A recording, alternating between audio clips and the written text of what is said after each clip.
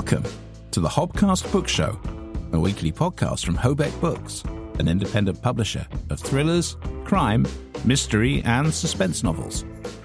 Each week, we'll take you behind the scenes of what we do, the challenges and the triumphs, the bumps and troughs of running a creative business in this challenging world. We'll hear from the people who make this possible, the authors, the cover designers and editors, and we'll have expert insights from our guest star interviews.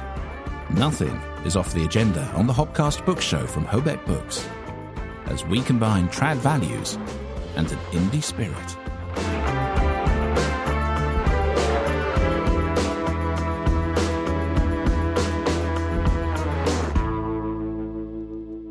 Hello, and welcome to the Hobcast Book Show, episode number 123, which has a lovely ring to it. Yes, and it's going to take you longer to say each one now. It really is. Welcome to the show. My name's Adrian Hobart. My name is Rebecca Collins. And together we run Hobeck Books, UK independent publishers of the following genres: Crime, thrillers, suspense, and mysteries. Welcome along to the show. Now, this week, we have a wonderful guest. We do. Abbie Rutherford. Yes, Abbie. It's funny, I first started talking to Abbie about 6 months ago, and I said, you should come on the podcast. You absolutely need to come on the podcast. And we booked it in then. And then it suddenly came up last week, and I thought, oh, excellent, we're talking to Abbie. Yeah, she's lovely. Yeah, Abbie is an editor and proofreader and joins us from her home in Sunderland with interruptions from Thorin the Corgi. Just one little edible interruption. Yeah, no, very sweet. And that was a terrific interview. Well, as you know, this show is about, we describe what it's like to run a small publisher, as indeed we are. And we also deal with publishing news, which we'll get into right away. Yes. So you found a couple of news stories this week, haven't you? I did, yeah. And the stories, they kind of interrelate a little bit, but there's another thing that we're going to be doing a little bit later, which is taking you to the London podcast show. Not literally. No, but I was there this week, so that's going to be a feature to come as well. But one of the concerns in recent months for us, and indeed for all publishers, is the pressure on prices and increasingly the cost of publishing, particularly paperbacks, has become, well, I mean, it's gone up 50, 60% in some cases. And so there is a need to, I'm afraid, adjust prices on books. And recently we were saying how it's going to take one of the big five to actually sort of step forward and make the move. And we're waiting for one of them to blink. Yes, exactly. and you're telling me that one of them sort of has. Yeah, well, sort of, yes. HarperCollins have broken silence on this issue. And this is Brian Murray, who is the CEO of HarperCollins, and he's also the president of HarperCollins. And he was speaking at, I believe it was part of London Book Fair. Oh, so it's actually a couple of weeks ago. Yes. But this has been, not been picked up until now, which is that the prices of books have not moved over the past 10 years. They have not kept up with the CPI, that's the Consumer Price Index. Many of our distributors point this out to us all the time because our distributors operate on such thin margins. Their costs have been going up, and they've been operating on a thin margin because of the prices of our books. They're really feeling the squeeze. And then Murray said that the relative value of a book stands out amongst many entertainment choices. They are tremendous value per minute, per hour, he said. I like that. It's true. We've seen that the prices have started to move, that needed to move, with the kinds of paper increases, the freight increases, the supply chain costs. Big double-digit increases have happened. When you look at these increases in fuel and energy and labour, everything has gone up, and the book prices need to adjust to offset some of that. I think we're seeing that in the marketplace, and I think it's been delayed and is overdue for some of those changes. Well, I haven't noticed book prices going up necessarily. I think what's been interesting, I mean, yes, they have to a small degree, but I think what's been happening, if you look at the price of traditionally published books on Amazon, then they've gone up, or they're being held at a higher rate than normal. And I think ebooks have gone up again from traditional publishers, unless it's a backlist title. And so I think that, they did at one point start moving into the 99p, 1.99, 2.99 territory of the independent sector. But I've seen a lot of them gone up. And in fact, some ebooks, new ebooks, are the same price as the paperbacks again, which used to be a more of a regular occurrence. But another thing has just occurred to me, and it doesn't really apply to us, but the traditional way to publish is hardback first, paperback 9 months later, and then ebook around the same time. And I have noticed that the price of hardbacks has definitely gone up. Yes. And I think that's because they know if you're a really dedicated fan and your favourite author publishes a new book in hardback first, you will buy the hardback.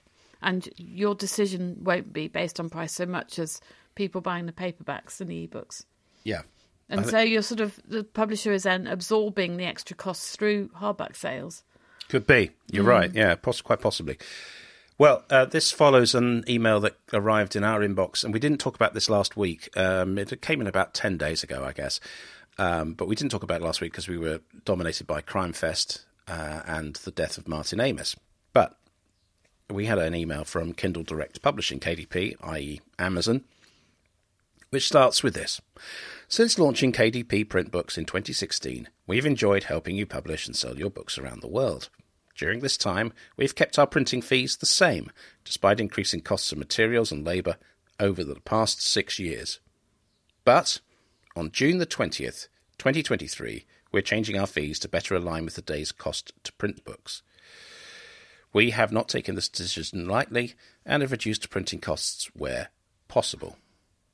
So, this will lead to an increase in the fixed cost of all paperback and hardcover books to cover the higher cost of material suppliers and labour, a new fixed and per-page cost for paperback and hardcover books with large trim sizes to cover the additional costs of print of these books, and a decrease in the per-page cost for certain colour ink print books ordered from some marketplaces.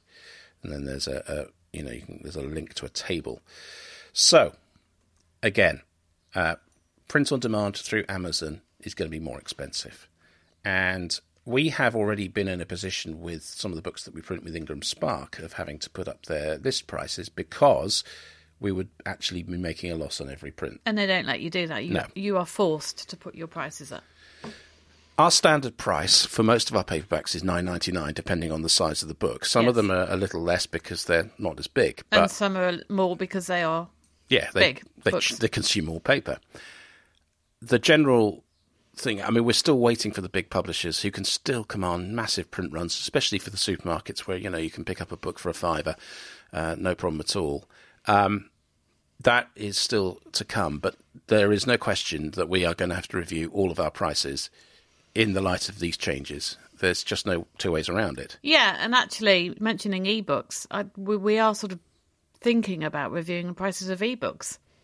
Well, we have been, yeah. We launched last week our latest book. Yes, The Bad Neighbour by Jenny Ensor. And we launched it at 99p, which is a first for us to actually launch a book at a reduced rate. Yeah, it's been yes, the first time we've done that. And, the excitement and actually copies sold has been quite good, I think. I'm very encouraged by it so far. Yeah, it has definitely generated more interest and we've shifted more copies as a result. Now, the thing is, if you launch at 99p, you only get 30% royalty rate.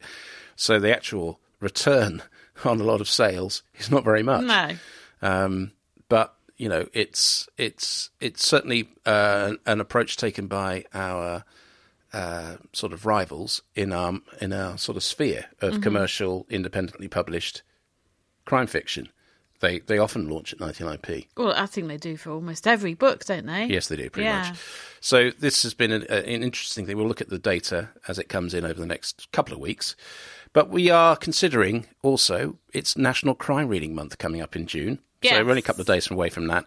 And we are considering dropping the price of some of our ebooks to 99p as part of a sort of promotion to mark the month. There will be some deals in June on Hobeck Books, so watch this space. Yes, and for the authors listening to that, we will be in touch for the ones we think we should do the deals on and ask your advice on it. Well, they might have had their email by the time this goes live. You're looking at me because I'm going to be writing this said email, and yes, it may well have arrived in your inbox. So we'll look forward to that. So those are the two indications of pressure on prices. Now, I mean, there are other big issues that we always talk about on this show. AI is another. But before we go into the discussion of AI, let's go to the podcast show, and I'll explain. I went down to the Business Design Centre in Islington, which is another of those old sort of Victorian sort of market trading halls, which has been converted. So around the outside, it's a bit like Olympia, but smaller. Around the outside, there are offices by, architects, designers. There's places where you can buy, designer bricks, or you can see a showroom full of Scandinavian, kitchenware or whatever. But within the middle, there's a big mezzanine floor, which is the main show floor. And there are several theatre spaces as well. And so this was the home for the podcast show, which is the world's biggest expo for podcast makers. Really? In London? Yeah. They had, so the organisers say they had 10,000 visitors over the 2 days. Well, 9,999 plus you. Yes. And, I'll just introduce it. I mean, I just did a quick walk and talk while I was there, just to give you a flavour of what the London Podcast Show was all about. I just want to give you a little flavour as to what it's like to come to one of these big trade fairs. Now, I'm sure many of you have been to one. This one is actually in North London at the Business Centre in Islington, and it is a huge Victorian hall. I can't remember what its previous purpose was, but it's got 3 floors, and the mezzanine is the main area for the show. This is the Podcast Show 2023, which you don't have to look at many media outlets to know that is the biggest growing thing in media at the moment. And indeed, with 123 episodes of the Hobcast, including the one that we're recording, we've been part of that scene for over 2 years. It's been an interesting experience. It's overwhelming, the number of people here. There are thousands upon thousands of people. Many of them dressed much like me. Shabby casual, very creative casual, I would say. The rucksacks are out in abundance. And ahead of me, I've got the Sky News stand and the rival BBC Sounds stand. And in fact, one of my old colleagues is on the platform at the moment. A chap called John Manell, who's head of World Service Podcasting, grabbed me earlier. It's been very strange for me because there are an awful lot of people that I have worked with over my broadcasting career that I have bumped into. I don't want to do too much name dropping. Of course I do. I'll do some name dropping. So the head of BBC Sounds, Jonathan Wall, we used to work together 30 years ago at Extraordinaire Radio in Devon. He is now the head of BBC Sounds, and a very important person indeed. And I've also bumped into someone I was at college with, a guy called Lindley Gooden, who's a brilliant producer and filmmaker.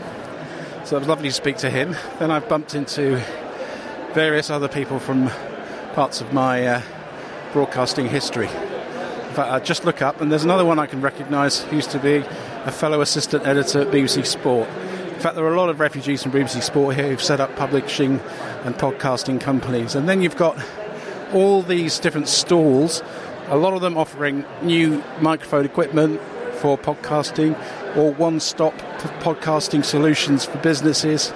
Then there are other platforms which everyone's competing here to get as many podcasts on their platform as possible. And I've just been to a session with Spotify, most of which I didn't understand because it was in business speak, Californian style.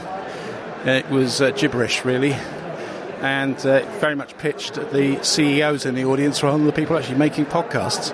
And actually, I ought to mention that it was absolutely packed theatre at the start. It was about half empty by the end as people just got bored and left. So, note to Spotify, change the message a little. But it has been interesting to see the energy behind podcasting at the moment. And clearly the Hobcast is part of that. We set it up, Rebecca and I, with the aim of essentially broadening people's understanding of how publishing works, and to talk about the issues that we face day to day, as well as obviously shining a light on authors, editors and the people in the publishing industry, which I think we do very successfully. But one thing is very clear, we might need to make our episode shorter because everyone's talking about getting to under half an hour, which seems very short to me. You can't really have a proper conversation in that time, I don't think. So we are sticking to the hour-ish format as it stands. But there are plenty of other things I've picked up here that we'll be working on to strengthen our offer, not least changing who actually publishes our podcast for us.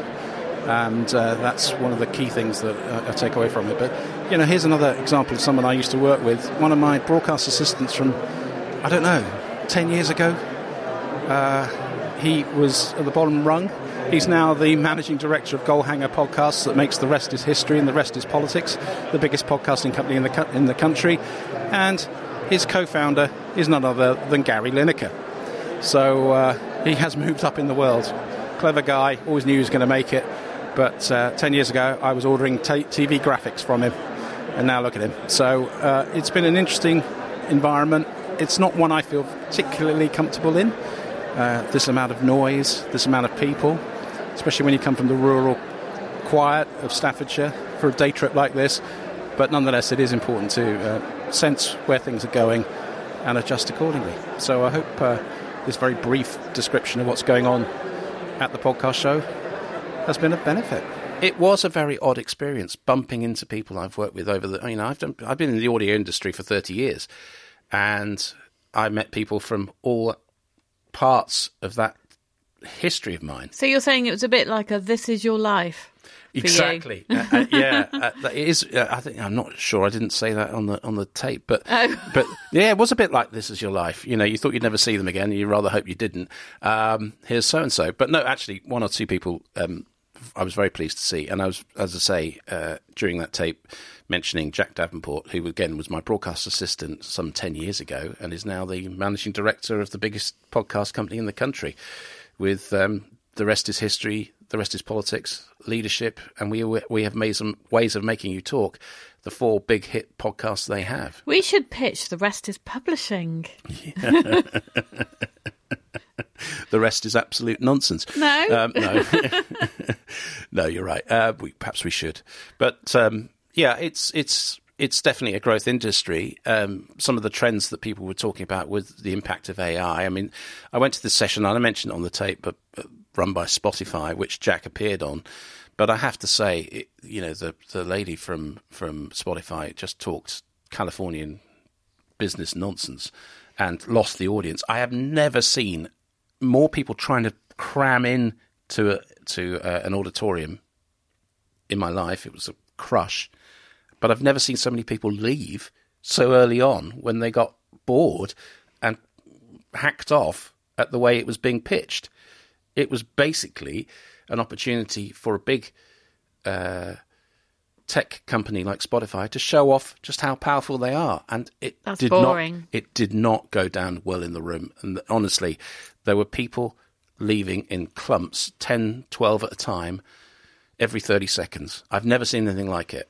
Quite extraordinary. And she tried to laugh it off, but actually she misread the room totally.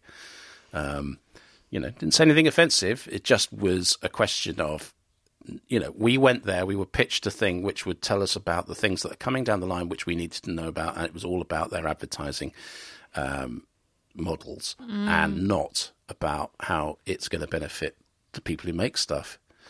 So that was a misjudgment. But otherwise, we have made some changes to the podcast. First of all, I've moved platforms. We have been with Podbean. We're now with Acast as of this week. So fingers crossed, everything goes smoothly. Yeah. And this week, I know at the end of each show, we say you can find our show notes. We're going to have show notes. Does that include the front and end bits? Yes. So if I say Obergobelopoulos or something like that. Thank you so much. I'm looking forward to Otter AI, who we've talked about on the show before in the context of transcription. Well, I've started using them as an experiment, and it was fantastic. Okay, it made a mistake, So you said artisan sausages during the interview, which you will hear in a moment, but it came out with autism sausages. Yes. So you have to go through it with a fine-tooth comb and figure out where it's completely messed up. But it's 90% accurate, which judged against something like Dragon, dictation from Nuance is far better than I've experienced before.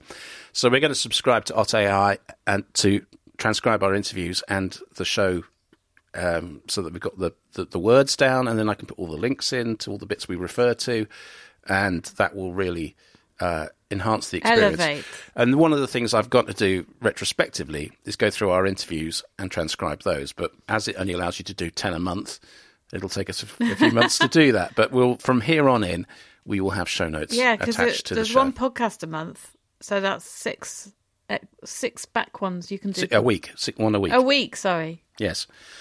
So lots of interesting perspectives around podcasting, but we're extremely grateful for all of you who listen and subscribe to wherever you get your podcasts from, as I say every week. It really makes a huge difference. But we are trying to grow, so if there's anybody you think might be interested in listening to us, by all means, recommend it. The more we get, the more chance we've got of making a couple of quid on the side from what we do anyway, but we love doing it. Exactly. The other story that I wanted to touch on. Oh, the AI. AI. So your favourite subject. Well, it is at the moment, and you might. There's nothing wrong with that, because it's becoming like almost weekly. There's more almost eye-popping. I hate that phrase, but you know what I mean. Eye-popping news about what AI can do, or what people are using it for. I mean, I've just said I'm using an AI system for the first time for transcription, and I have to say I'm impressed. Yeah, very impressed with the offer. But I'm a little alarmed by this next story, which is in the bookseller again. Text generating AI claims writer's block could soon be a thing of the past for young authors. That's the headline. So, text generating AI creativity engine claims that writer's block could soon be a thing of the past for young authors. The app uses the digested archives of children's authors, including former children's laureate Michael Rosen, Valerie Bloom, and John Agard, to drive young writers' imaginations. The young person starts writing a story and then takes turns writing with the AI. The project is the collaboration between Newcastle University's Humanities Research Institute and 7 Stories, the National Centre for Children's Books, which is in Newcastle, which holds the author's archives. It was created by Newcastle University research software engineers Dr. Tiago Sousa Garcia and Dr. Catherine Garside. Garcia said, "It doesn't matter how old you are. Every time you see the app continuing your story in a way that makes sense but is, at the same time, unexpected, it's like magic." Well, I don't know. I mean, they're going to be offering this over half-term at Newcastle City Library, where they're going to encourage young people to come in. And it was also supported by the English Association and the Turing Institute. So there's two things that have just come to mind. One is that they're offering this over half-term. That it might actually draw more people in who wouldn't normally, if it just said short story writing workshop for children or whatever, or writing workshop for children, they might have been too scared or imposter syndrome kicking in. But if it says, interesting experiment using AI, they might think, actually, I'll give that a go. They might. But, when I first mentioned this story to you this morning, you went, No, you can't, because children's imaginations, that's what we're supposed to be working here, to actually prompt them along or to fill in the gaps. So that's what I mean by two things. So the other thing is my sort of negativity towards it, thinking there are so many imaginative ways you can use to encourage people to get creative when they're not feeling creative, human ways. Well, it's certainly going to be controversial. Though I think 7 Stories is a really good thing as an organisation. Oh, absolutely, yeah. It's fantastic, and one of the sort of jewels in Newcastle's crown in my book. But I think that I suppose the thing is that we've either got to be consistent in our approach to AI. I've already started flirting with it in various ways to try and enhance the way that we operate. And part of that is obviously what I'm doing with Otter to transcribe future episodes of the show and build the show notes in a fraction of the time it would have taken otherwise, which we just wouldn't have time because it would take hours and hours. It's funny you say that because right at the beginning, I tried to subscribe. Did. It was Alison Morgan's interview, so it was episode number 2, and I spent 2 hours doing about 5 minutes, and it wasn't pleasant either. It was really hard. No, it's a very, very particular skill. And I'll just explain how it works in the sense that, yes, you get the transcript. It takes about 10 minutes we're talking about this week's interview with Abbie, which you're about to hear, was a 40-minute interview.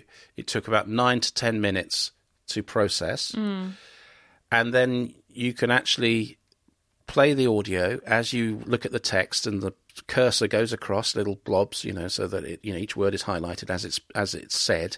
And then you can stop when you see a mistake, you can go in and alter it. It's also, once you've started entering who's speaking, it then recognises that person. It then goes on. That's good. It used its AI skills to pick up on who was speaking. Yeah. And so sometimes we're talking across each other quite a bit. And it gradually got better and better at seeing that it was me saying something, like, oh, yes, that's very wise, or something like that, and breaking it up accordingly. So the other application of Clearly, and this is something that we've talked about with Rachel McLean, because she dictates her books and then gets somebody a human to transcribe. I tried that with Nuance, which is the recognised, this is Dragon, dictation, which is the number one program that's done this over the years, and I found it just hopeless, because the problem with it was it needed you to say things like full stop, period, full stop, semicolon, page break, open brackets, all that sort of thing. As an author, that's quite hard because you're flowing. What I found with Otter was that it noticed if my inflection said it was a question, it put a question mark in. It was extraordinary in that regard. But also, you don't really need semicolons and dashes and stuff. No, you don't. But I found that Dragon misread words quite a lot, and then just gave you a lump of text, which you then break up into paragraphs, or you had to say those things, and your mind is so conscious of saying, full stop, period, page break, hyphen, la la la. It just created a mass of just a slab of incorrect text in my book, whereas this has been a revelation. So there am I saying, I'm talking up, a paid program for a tenner a month or whatever it is, as a positive thing from AI. And indeed, I am looking for audio solutions which allow me to edit audiobooks much quicker if there's a way of doing that, and finds, the various versions, the mistakes, and sorts them out, or can compare the audio against the text that you put into the PDF. There are systems that are starting to do that. That's amazing, because then I can highlight the bits where I've misread a word and redo it. So, it's one of those things. I hate the thought of it replacing all creativity and being synthesized as human creativity, but at the same time, if it allows me to do it quicker, just like word processing did, just like the Mac did, or drag and drop and creating art through digital things, that's fine. But I think surely. What you're basically saying then is it's good as a tool to aid what you're already doing, but you don't want to use it as a replacement for creativity. No, but then you could argue what they're doing in Newcastle. It's an enhancement. That's what their angle is saying. We're not replacing creativity, but we're saying it sounds like you are. Yeah, that's a fuzzy area. It's a fuzzy area, which is a great opportunity to bring in our interview with Abbie Rutherford. Because she has a fuzzy dog. She does, and she lives just down the road from Newcastle. Maybe she'll be mounting placards because she's not that keen on the AI revolution. Not least, you can understand why, because it is gradually replacing some of the functions of certainly proofreading. It'll get better at doing that. And indeed, some would argue copy editing, although she makes a very good case for why a human needs to be involved in that process. So it was a real pleasure to speak to Abbie Rutherford.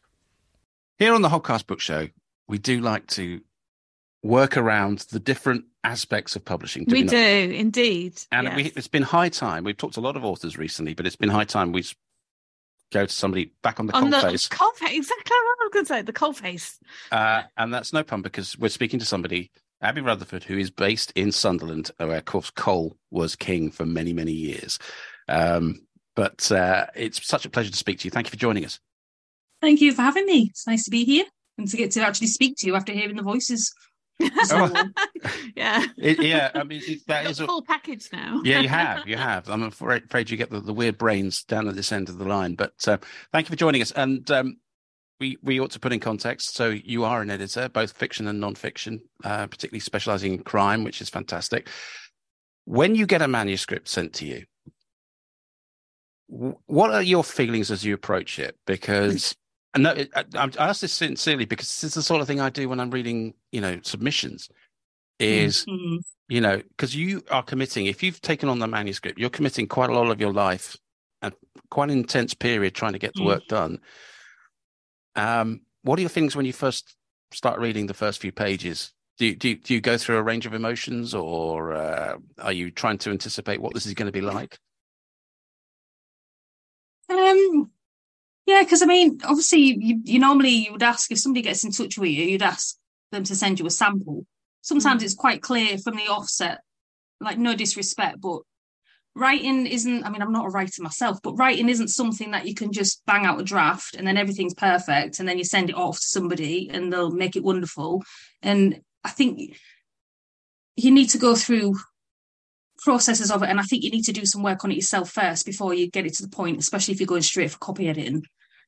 So I will advise, I would never take something on. I mean, don't get me wrong, obviously we're in a cost of living crisis, we all want to make money, it's a business at the end of the day, but if something's not ready, I will say it's not ready and I'll send it back, because I don't want to feel like I'm ripping anybody off, basically, which is what I kind of feel like I'd be doing if I took something on that was in such a state. But generally, I think there's always that sense of excitement.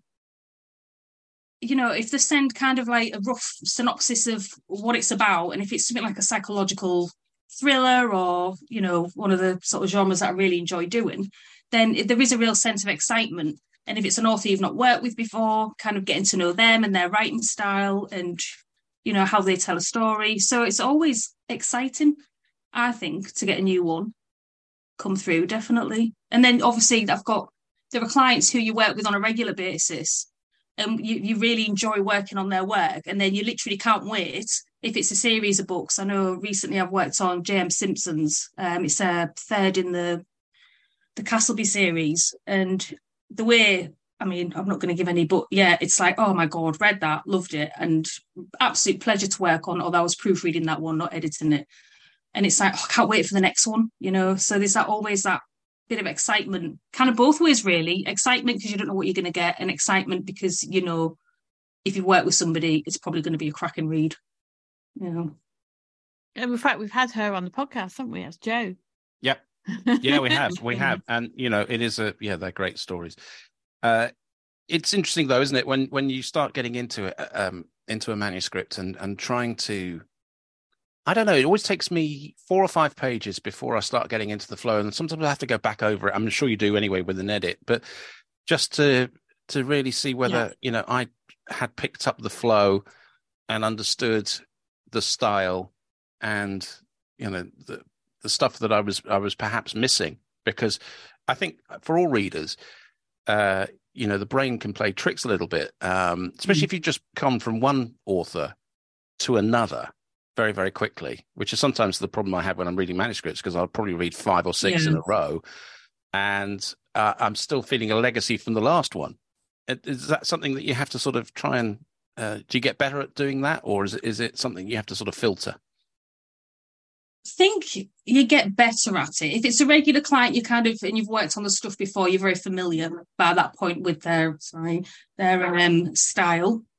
Excuse me, sorry, the dog started to bark. Shush, Lauren. Good lad. So you are sort of familiar, so you know what you're getting into. But I would always, obviously it's different for a proofread, but for copy editing, I always want to have a read through. I'll have a read through first, so I'll get a proper sense of it. I know where the story's going. It also helps, I think, as well, and I keep a breakdown of each chapter. So I've got an idea of the timeline in case there are any discrepancies, because it's hard when you just, So I'll do a quick read through. You get a sense of it. You get kind of a good idea of what those crutch words are that they're using at that point. And then I'll do a few odd changes, but then generally after that, then go really into the nitty gritty, looking at each paragraph more closely. But definitely, I don't know. Definitely need to have a read through the complete thing first. And I think you sometimes, when you're reading, sometimes I don't know if yours are the same, but I know, especially for when I've done commissioning work for Bloodhound and you're sort of reading quickly, I find sometimes when I read through the second times, I'll have a slightly different take on something that I've sort of skimmed over. Does that make sense? Yeah. I mean, I do a lot of editing as well, so I always read it. There's a slow read and then a fast read and then a skim read at the end. I tend to do, but then also I'm going backwards and forwards quite a lot. Once I'm familiar with the book, I might think, oh yeah, chapter 1 had something about that, and oh gosh, I'd forgotten about that, or I hadn't done that quite the same style as, and it's almost like sort of, I don't know. I always think it's like looking for nits, and then you find and it's like I really find that sort of doing the chapter breakdown, and then I'll make if there's any potential issues that I come across, or if there's something that when I'm doing that first read through and think, no, hang on a minute, does this tie in correctly? So I'll make a note regarding that chapter and then where it might relate back to the next one, so that when I'm going through my second one, I can relate back to that. And it's to make sure things are consistent, and obviously keeping a list of your characters and the places and the descriptions. That's kind of my first, to make sure it's all the same all the way through. And there was something else I was going to say, and it's gone out of my head. Oh, what was it?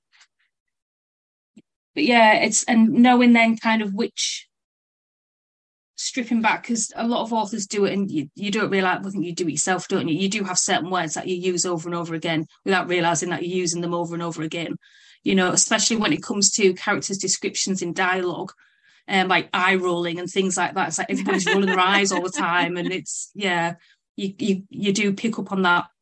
So I think that first read through is really critical, and to get a sense. That was it. And I also like to keep a list of any things that come up, like threads that they're not part of particularly the main plot, but part of the subplots, and I always want to make sure that they're all dealt with. So I'll keep a list of those and then make a note of when they were dealt with and how they were dealt with. Everybody works differently, but yeah, that's how I kind of approach it initially. That's fascinating. I mean, would authors benefit, do you think? I mean, because many authors listen to this show, actually taking a similar approach. Because, I mean, okay, if you're a plotter, you've probably done a lot of this work anyway in your plotting. But if you're a pantser like myself, you will, you throw things down on the page, and you work. It's for different people. In my case, I will probably write a scene, and it makes perfect logical sense within the context of that chapter, but it might not within the rest of the book. And I will have to retrospectively go and make these notes if I were that organized. I'm not. But would it help if authors did do that, retrospectively go back through it, take the character list, take the plot points, take the subplots, and actually figure out for themselves before it reached an editor? I think so. And I think that's sometimes the difference that you get when people do just sort of like basically they bang out the words and then just like, right, I'll just send it off somewhere. It's all ready. It's ready for the editing. Or sometimes people are like, well, just skip that and we'll just like, right, proofread it. Do you know what I mean? And it's like, no, you can't do that. You need to take the time over it. Writing a book from the very start, I think, writing a book and then get it to the point where it's actually ready for publication, I don't think people appreciate how much time it takes.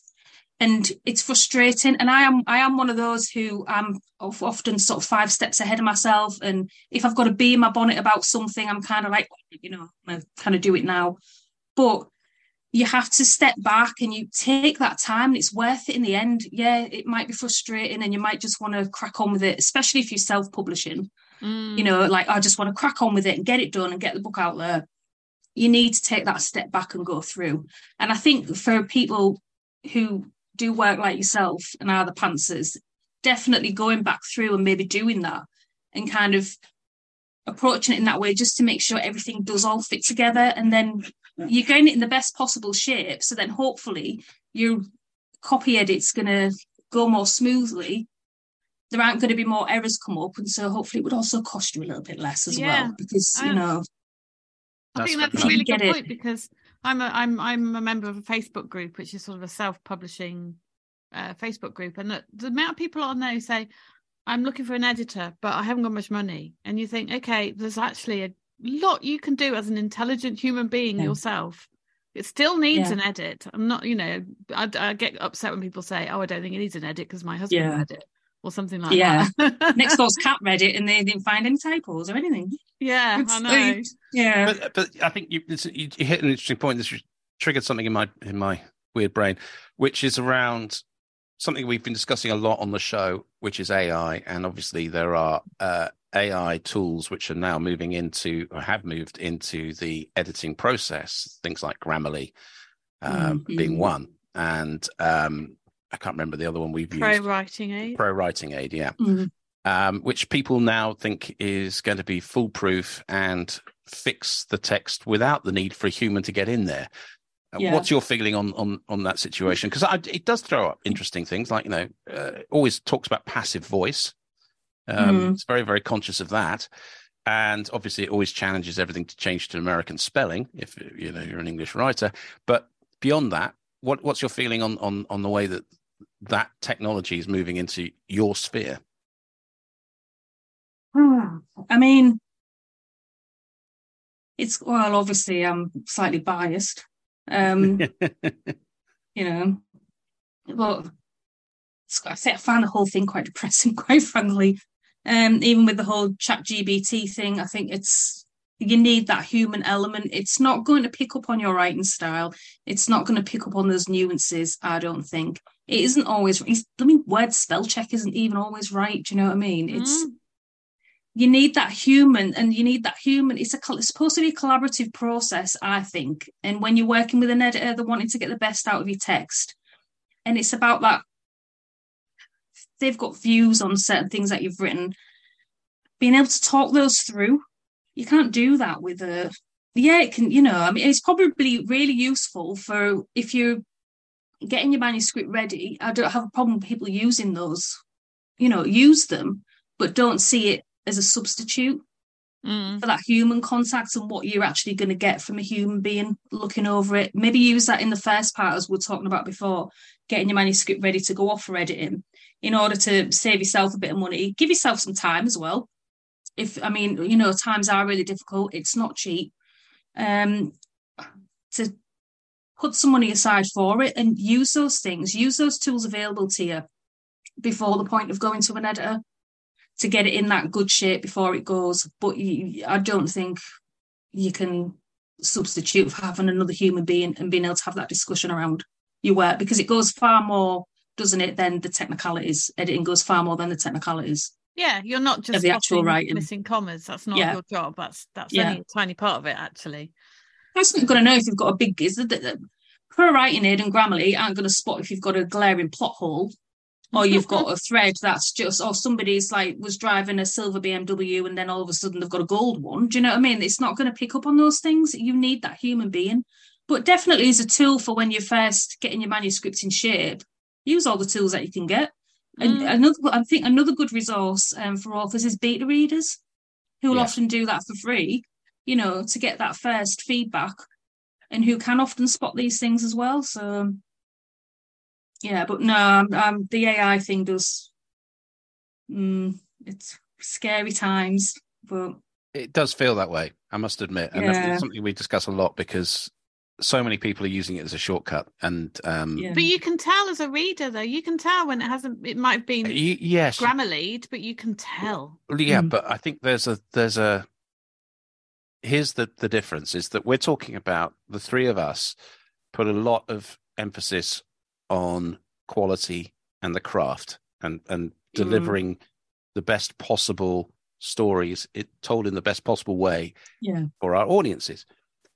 That's different from somebody who wants to get as much product out there as possible that they can get away with, and that does a functional, genre specific job that will sell with the least amount of investment.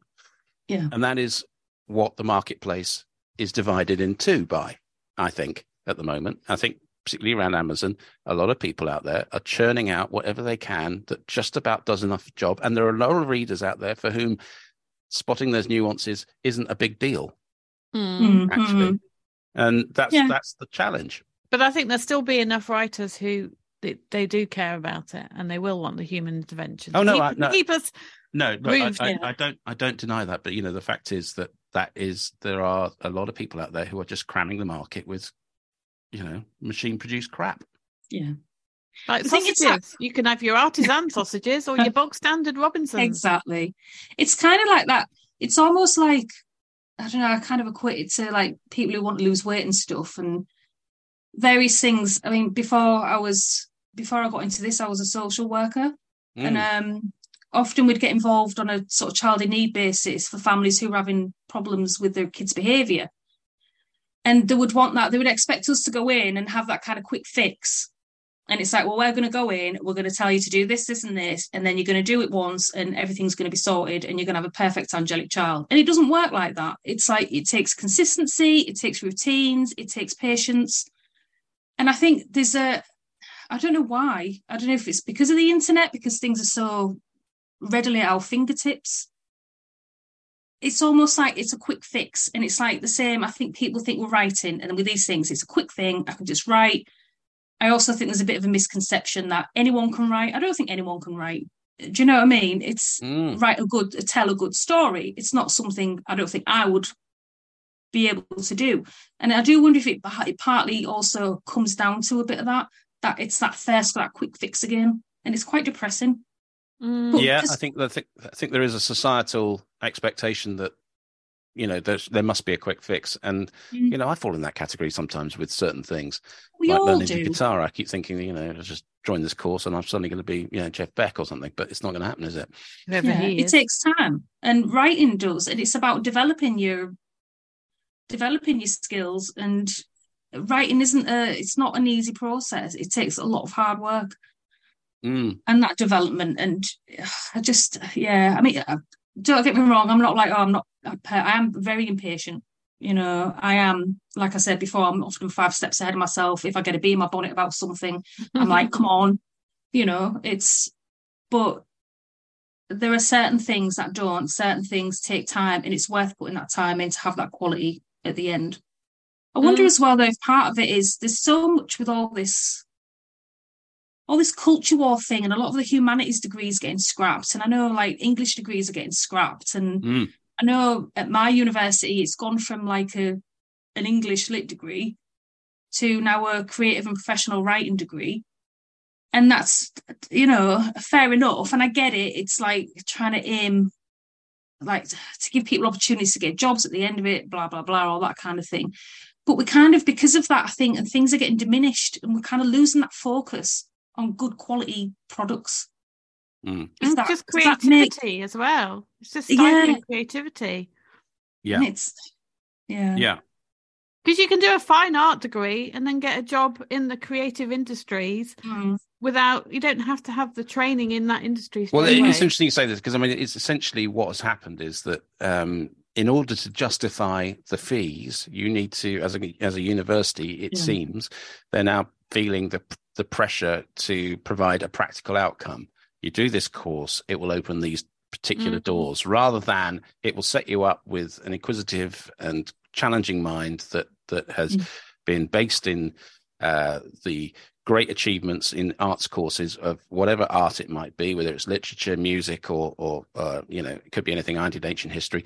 So it gives you that basis, and then you go out and make your way in the world, find your own path, but using the skills and the awareness that you have gained at university. And I think that they are feeling this pressure now, if they're keeping their courses open at all, as you rightly say, to turn it into something that they can, you can put down, I can do this, and then go straight into a job. And that's not really what the arts was ever about, really. No.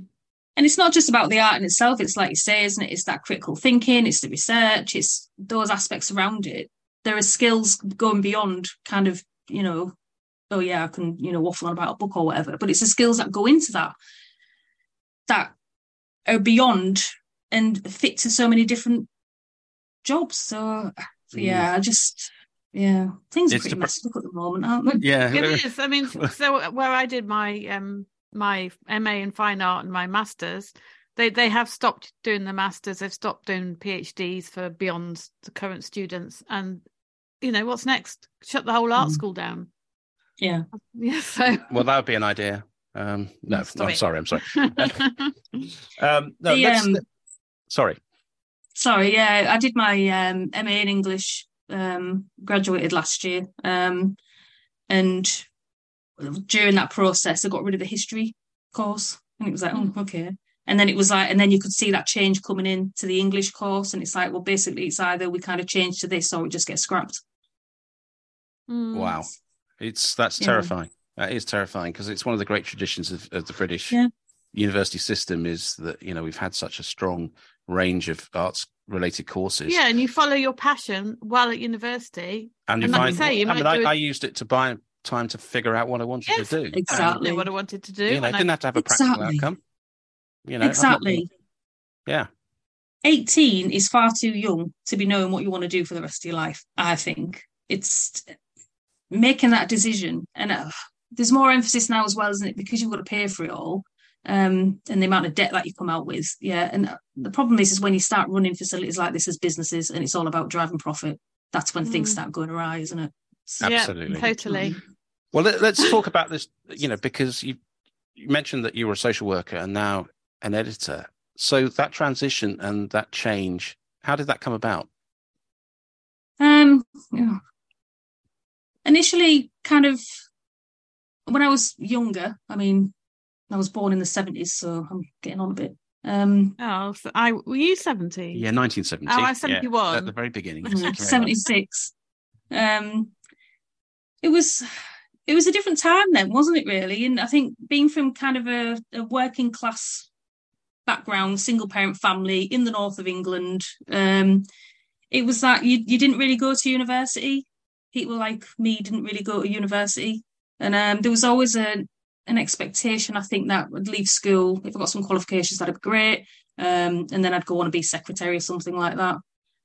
But throughout my life, my mum's a big reader, and that's something I got from her. And I've always loved reading. And a treat for me on a Saturday would be we'd go to the library and get to pick some books. I had asthma as a kid, and if I had to go and get any tests done, like blood tests, which I was always terrified of, it was the bribery was like, well, you can go and get a book afterwards. It's like, well, all right then, that's okay then. That's brilliant. And it was only when I was a teenager and somebody who was older than me was doing their GCSEs and had gone to look around the local sixth form college, and I went with them. And then it was then I discovered I got the booklet with all the A levels in it, and it was like, oh, I could do an English Lit A level. Oh, because I absolutely loved it at school. Really, I used to just write reams and reams. My essays, I'd be like, I don't know what to write, and then I'd come back and hand this big tome, like, there you go. So I wanted to do, and then it was like, right, I'm going to go and I'm going to do an English Lit degree, and that's what I wanted to do. But then I think as time went on, I did my A levels, and then it was a case of a bit like kind of what we're going back to, I suppose. What do I do with this English degree? It was seemed to me that sort of the advice that you got was all you could do was go into teaching. Publishing wasn't really an option at that point. It was basically, it was the big five publishers, wasn't it? That was it. It was, very much based all down in south. London as well. All in London. So I decided, well, I really don't want to be a teacher. So I ended up doing something totally different, and I did sociology and psychology. Got a job after that as a support worker for young adults with autism, and then I went back and did my social work training part-time and pretty much got a job straight away as a social worker with the local authority. Did that for 12 years. Part of that, throughout those 12 years, I started to feel a bit dodgy. I've just had some really weird symptoms and feeling unwell. So backwards and forwards to the doctor, him basically saying, oh, it's probably stress and anxiety because of your job, blah, blah, blah. I was like, well, I don't really think it is. Turns out I had ME CFS. So it was like, oh, right, okay. So I got the diagnosis, and then the local authority basically dismissed me on medical grounds. Wow. Which was quite nice of them. And so it was at that point, there was a period of time where I had to focus on obviously getting myself better. I was really quite ill at that point, and sort of seeing specialists. And then obviously from that, there was no way I wasn't going to be able to do social work again. Quite frankly, by that point, I didn't really want to. And so reading had always been a thing throughout my life. It was still something I really, really loved. So I started writing a few book reviews and then thought, well, might as well train as a proofreader. So I did my proofreading course through the PTC and it kind of went from there, really. And yeah, so it's kind of like I've come full circle. Yeah. In a way. And then went on and did my MA in English. Yeah. So, yeah. It's not that dissimilar to my story because I did my A-levels. I did art A-level, loved it. But then I did a degree in economics and politics. Of course. Because I didn't want to be a teacher because I was told the same thing. You do an art degree. You could be a graphic designer in London or you could be a teacher. Yeah. So I did economics and politics. I actually did get into publishing, but it was academic publishing. Loved it. But then did a part-time art degree in my late 30s, early 40s, and then a master's in fine art. So yes, very similar. That sort of going back to what your real passion is, and almost sticking your finger up at the people who used to say, "Nah, don't do it." Yes, definitely.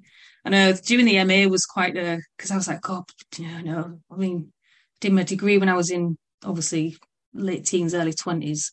Didn't do particularly well. Came out with a 2-2. Now I think actually probably because it wasn't really the right degree for me. And I did like going out and getting lashed as well, let's face it. Do you know what I mean? And I was also working as well at the time. I was working in a bar, so there was all those kind of things. And I was like, oh, it was a bit of a, rubbish 2-2. So when I went back thinking, God, I'm in my 40s, my brain cells aren't quite what they used to be.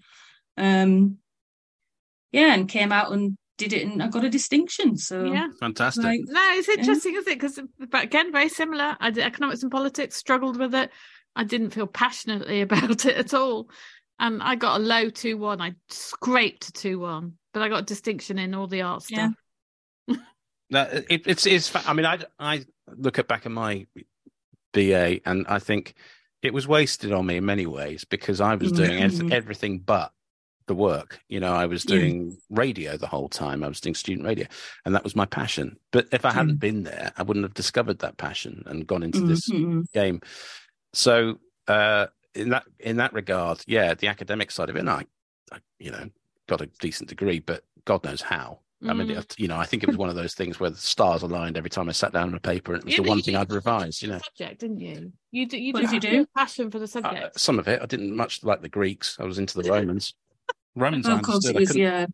I couldn't get the Greeks at all. But it's interesting because I mean, looking at your website, so that you've taken a lot of courses. There's the academic ones, but then there's the ones that are for your profession in terms of editing, and I'm fascinated by the things that you learn through those courses and the skills that you develop. And it because I haven't got that sort of brain to sort of stick at anything for very long with an ADD that I have. It always strikes me that it's such an intense thing being a proofreader or indeed a copy editor and getting codified as such and passing those courses and getting those qualifications. How challenging is it? Is it laser focused and that sort of thing? It is challenging. It's, having that kind of level of concentration and knowing when that's waning and when you need to step back a little bit. What I think what's really difficult as well is because the courses are all, well, the ones that I've done, I think there are some kind of in-person ones, but they're all kind of that distance learning thing where it's all very removed. Partly for me, I did the proofreading and then it was quite a while before I actually ventured into doing the copy editing course. I wanted to get that grounding, I think, first, get a good grounding in the proofreading stuff. Plus then I went on and did my MA as well in the middle of it. So it's, but I really like learning. But I also think part of it as well is I think Sorry, I'm not even answering the question, am I? I'm just No, waffling on about my own thing here. Yeah, because I haven't got any qualifications in editing. It's all experience. So, and I just haven't. It's almost like I haven't got round to doing any more than I haven't wanted to. I just haven't got round to it. So I am interested in what they're like. They are. The copy editing courses were.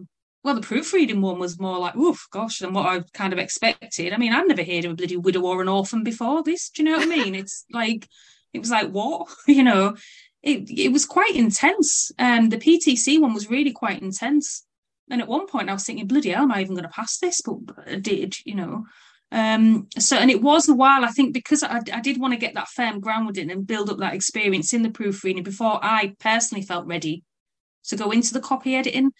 And I think part of that, and like I say, I do like learning. I like to be using my brain. I think part of it as well is when, obviously, going through all that stuff with my ME and the job, I mean, social work is so intense. And it's really, I don't know, it's probably different in different local authorities. Yeah. But it was very much, you have regular supervision. Your supervision was often, you're so short-staffed. Your caseload is just absolutely ridiculous. When you go into supervision, I always found that rather than it being a supportive process, it was more of a, because the managers are getting flack from their managers, it was more about beating you with a stick about what you hadn't managed to get round and got done. So I think that, and then I think being dismissed from my job, having the ME, it kind of changed like who I thought I was completely. And with that, there was a huge drop in self-confidence. Yeah. And I think part of the courses for me as well is that kind of self-validation to me to try and deal with the imposter syndrome in some way. And it's that kind of, I've got to feel like I've got to validate myself. So that's partly why I think the jumping on the courses kind of rightly or wrongly. But at the same time, I do like the learning process and I've learned so much from them. And they're definitely worth doing. The CIEP ones are really, really good. And the tutor that I had for that, she was dead supportive. But it is challenging doing it distance learning. It's not the same as having somebody who you can speak to and get that feedback on. It's it's tough. I'm intrigued to know from you know the perspective of when you're doing the editing, whether it's proofreading or copy editing in particular, where do you get the pleasure from it? What's the thing that makes you? What a question! No, I mean it's a good question. No, I don't mean to be rude about or sound rude, but I'm actually intrigued. When are the magic moments for you? Oh my God! Do you know it's not something I've really kind of sat and thought about. It's really weird because there isn't anything kind of specific. But yesterday I came home. In the past few months, I've rented like a little office space to get out from being stuck in the back bedroom. And I was there yesterday, sort of by myself. It's really quiet. There are people kind of in and out and stuff, but it was really quiet. I was getting stuck into this copy edit. And I don't think I can really but I came home and there's my husband, and I was saying to him, funny, we had this conversation yesterday, and I was saying, do you know what? I was sat there today and I'm doing my job, and I was thinking to myself, do you know what? I really love this. And I'm so lucky. And I just love it. I love my work. I love my little office space, all of those things. But I don't know if I can actually pinpoint exactly what it is. But I'm gonna have to think about that. And yeah, well, that's I have a certain, there's a certain feeling of satisfaction when I come up with a question that someone doesn't, have a rote answer for, which is always, the challenge of when I was doing the broadcasting thing, is trying to find something fresh when you've, I always give that example of when I was talking to Gary Newman for an hour and having to figure out things that, given I hadn't done any research before I got the interview, trying to find things that he hadn't been asked before. Yeah. I mean, I like that question because I get moments when I think I love this job. And it's usually when the author responds with something like, I never thought of that. I love it when they say that, when they say, you've asked a great question about my book and I never thought of that. Or when they thank you at the end and it's genuine. Yeah. I edited a book about Welsh ghosts most recently, and the author, who's very intellectual, very well qualified, I was a little bit sort of nervous working with her because she was so good. And then she said, I genuinely think you've made a difference to the manuscript. And I thought, yeah. That definitely does when you get feedback like that. But it's that weird thing, yes, it's that, I think I related it because it happened kind of yesterday. It was just that real sense of like, do you know what? I feel really content and I'm really enjoying this and I feel really happy about it and I'm just really, really lucky. But yeah, I can't, and it sounds stupid, but I can't pinpoint what it is about it that made me feel like that. That's a priceless feeling. Yeah. Because so few people, I get the impression in this world at the moment, so few people get that feeling of contentment. You're doing a job that you love. Even for a moment.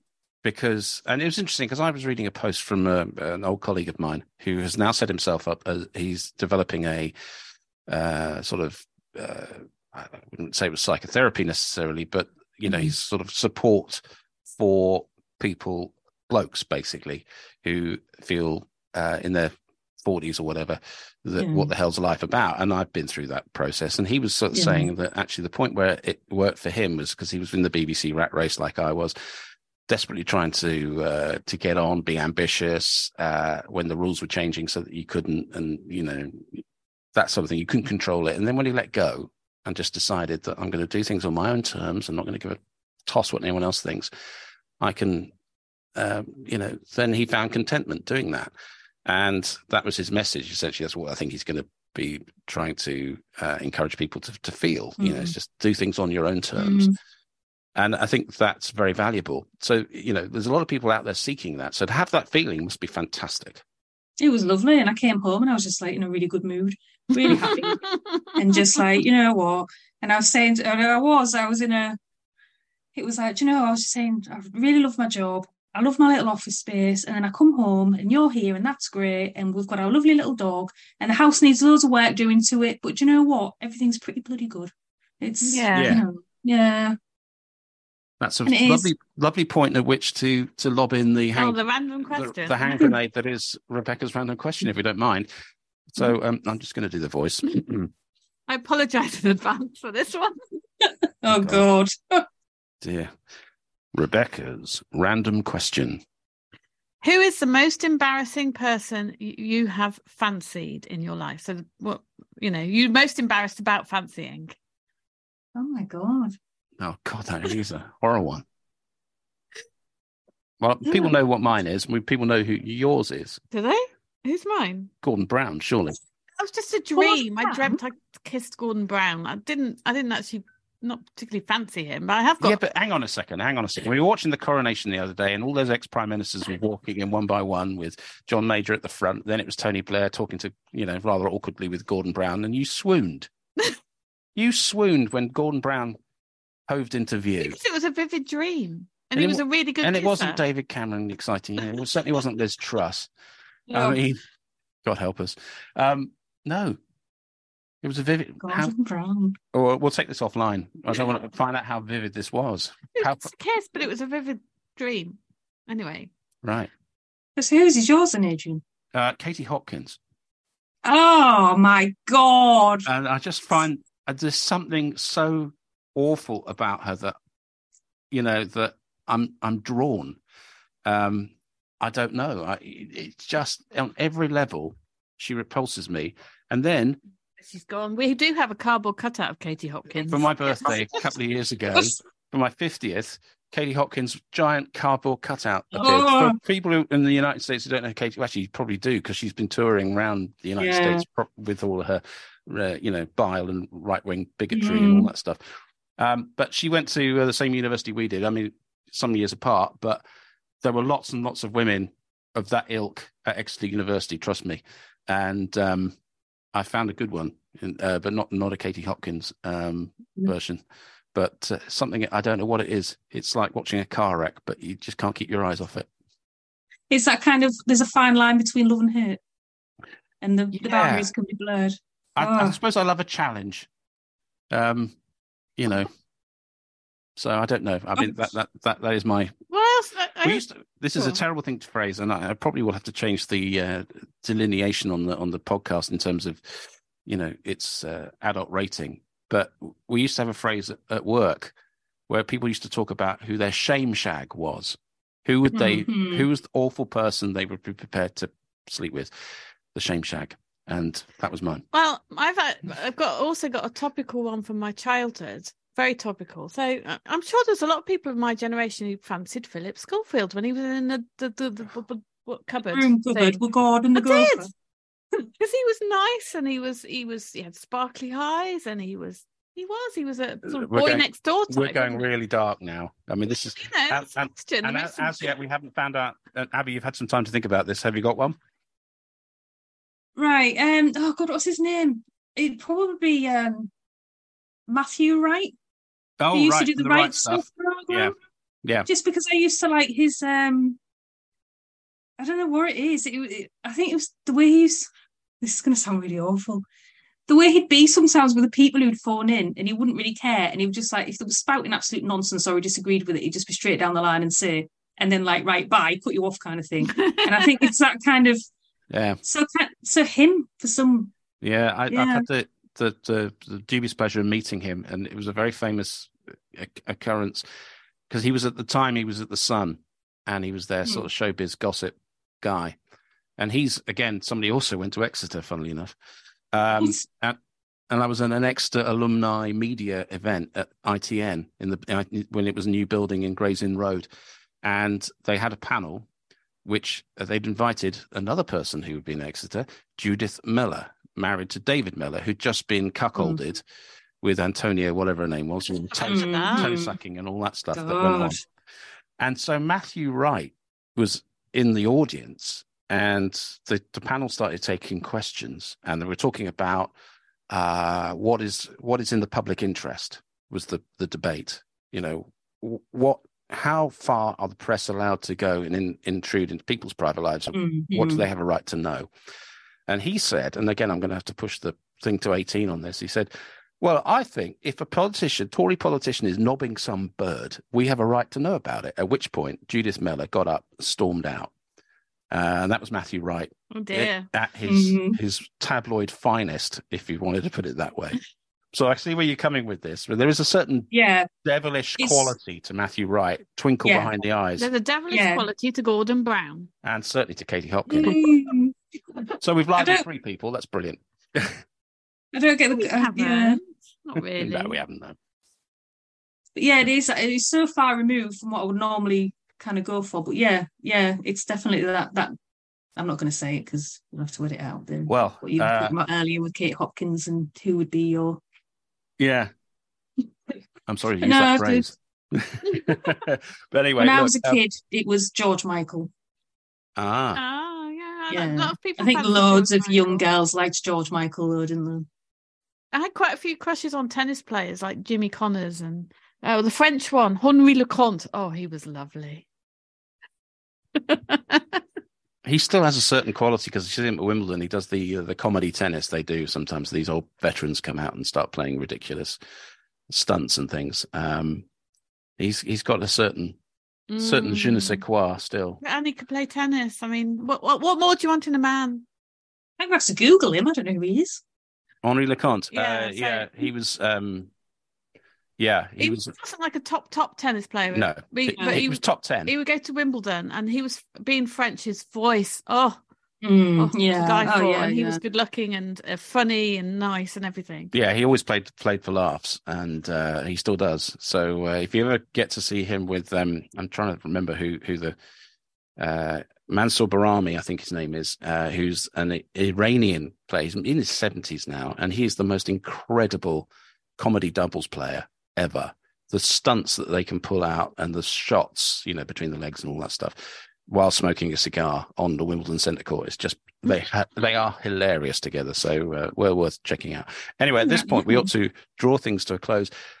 Abbie, where can people find you online? Apart from Sunderland. Well, you can find me. I'm usually in Sunderland. If I'm not in Sunderland, I'm probably in Hull.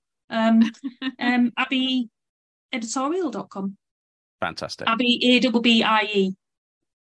Actually, Abbie-editorial.com. Yeah. Very good point. It's been an absolute pleasure. Thank you so much for joining us. We've covered a lot of topics. We've been quite deep. We always do, some though. of which, I'm sure of us, none of us were expecting, but that's the nature of this show. Not just commas. No. Well, that's Thank you so much. isn't it? Let's face it. Thank you so much. It's been lovely talking to you. As we say, almost every week we could have spoken for hours, and in fact, we did. Yes, and I feel like we should record the after show. I corresponded with Abbie afterwards, and I said, because she said, "Oh, I hope it was okay," and I said, "Absolutely, it was a brilliant interview, and we always regard it as a good sign if we talk for longer than the podcast after we finish, which we did." Yeah, and I sense we'll be, looking for opportunities to work with Abbie as well as an editor. I've already told her that. I said, yeah. She came. I mean, we felt a kindred spirit there in many respects. So, thank you so much. And our guest next week is Kim Booth. Kim is a former detective. Yes. A detective inspector, in fact, and is now a crime author. And, that the career history, Kim's career history is fascinating. It's covered all areas of policing. So, right, excellent. Now, there are many ex-coppers writing books now. but each one has a different story to tell. So They do, and that's it's a really welcome thing. So we're looking forward to speaking to Kim next week. As far as this week goes, it's half term. It is half term, so we're doing lots of things like gardening, playing tennis. Well, it's funny you say we're doing the gardening. We're not doing it. Your youngest has been out there hacking the bushes down. I know. He's done a really good job, actually, that bit. I told you, he's loving it. His topiary out there wasn't really, really good. He couldn't reach the top, though. No, I know. It's where the pigeons are hiding. There's a couple of pigeons who live in. Well, I don't know what we're going to do about that. Creating guano. Well, my car is almost white now. It is, yeah. Your black car is almost white. And middle son wants to do some of the more sort of creative, artistic gardening. He wants to turn it into a Chelsea flower show, doesn't he? He does. And I love that because gardening is in my genes for sure, because my grandma was a mega, mega keen gardener. She's passionate. Well, I'm going to challenge him to create me a beautiful herb garden or prop love plant a herb garden. Because I'm, for the MasterChef preparation. Well, just for dinner anyway. Yeah, absolutely. So that's his first challenge. We'll take him to a gardening centre or something at some point this week. But one of the problems is, we're running the business and we've got various set piece things that we've got to do this week. We're hoping to meet up with one of our far-flung authors, potentially. Yes, Lewis. Yes. But in amongst that, we also want to give the kids something of a holiday. Well, if we can. On Tuesday, we have a very special treat for them. They know about it. We're taking them to a cat cafe in Eccleshaw, which is about 5 miles away from here. Do you know how many cats they have at the cat cafe?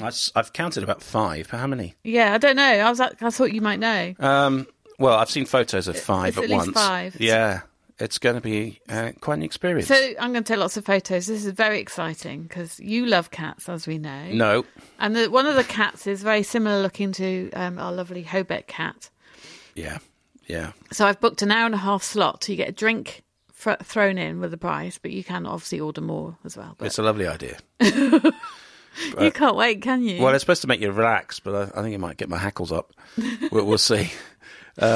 That's going to be interesting, and we're still marketing heavily The Bad Neighbour, but we've got plans to drop some of our prices just for Crime Reading Month. So take a look at our website as that happens. Yeah, so all will be revealed in the next week. And take a look at the show notes because I went to a lot of trouble to creating them. So and see how it's spelled.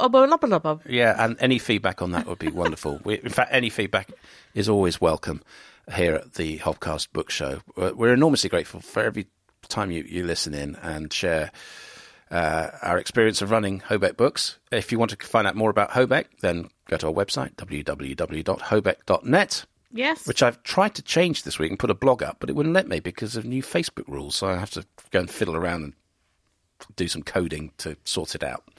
It wouldn't let you put a blog up? No. That's got nothing to do with Facebook. No, I was going to write something about the podcast show.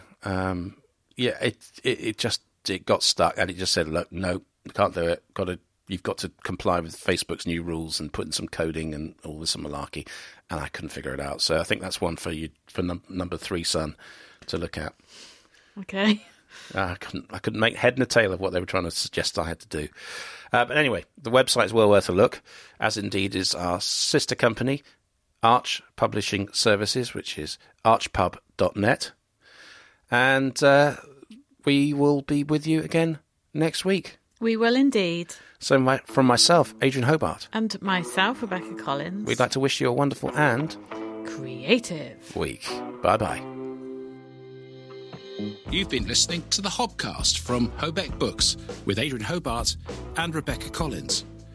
You can find the show notes at our website, www.hobeck.net. You can also use the exclusive Hobcast discount code for any of the products at our Hobeck online store.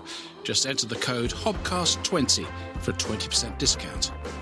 Don't forget to subscribe to the Hobcast and feel free to contact us with any feedback. Until next time, remember our motto, Trad Values, Indie Spirit.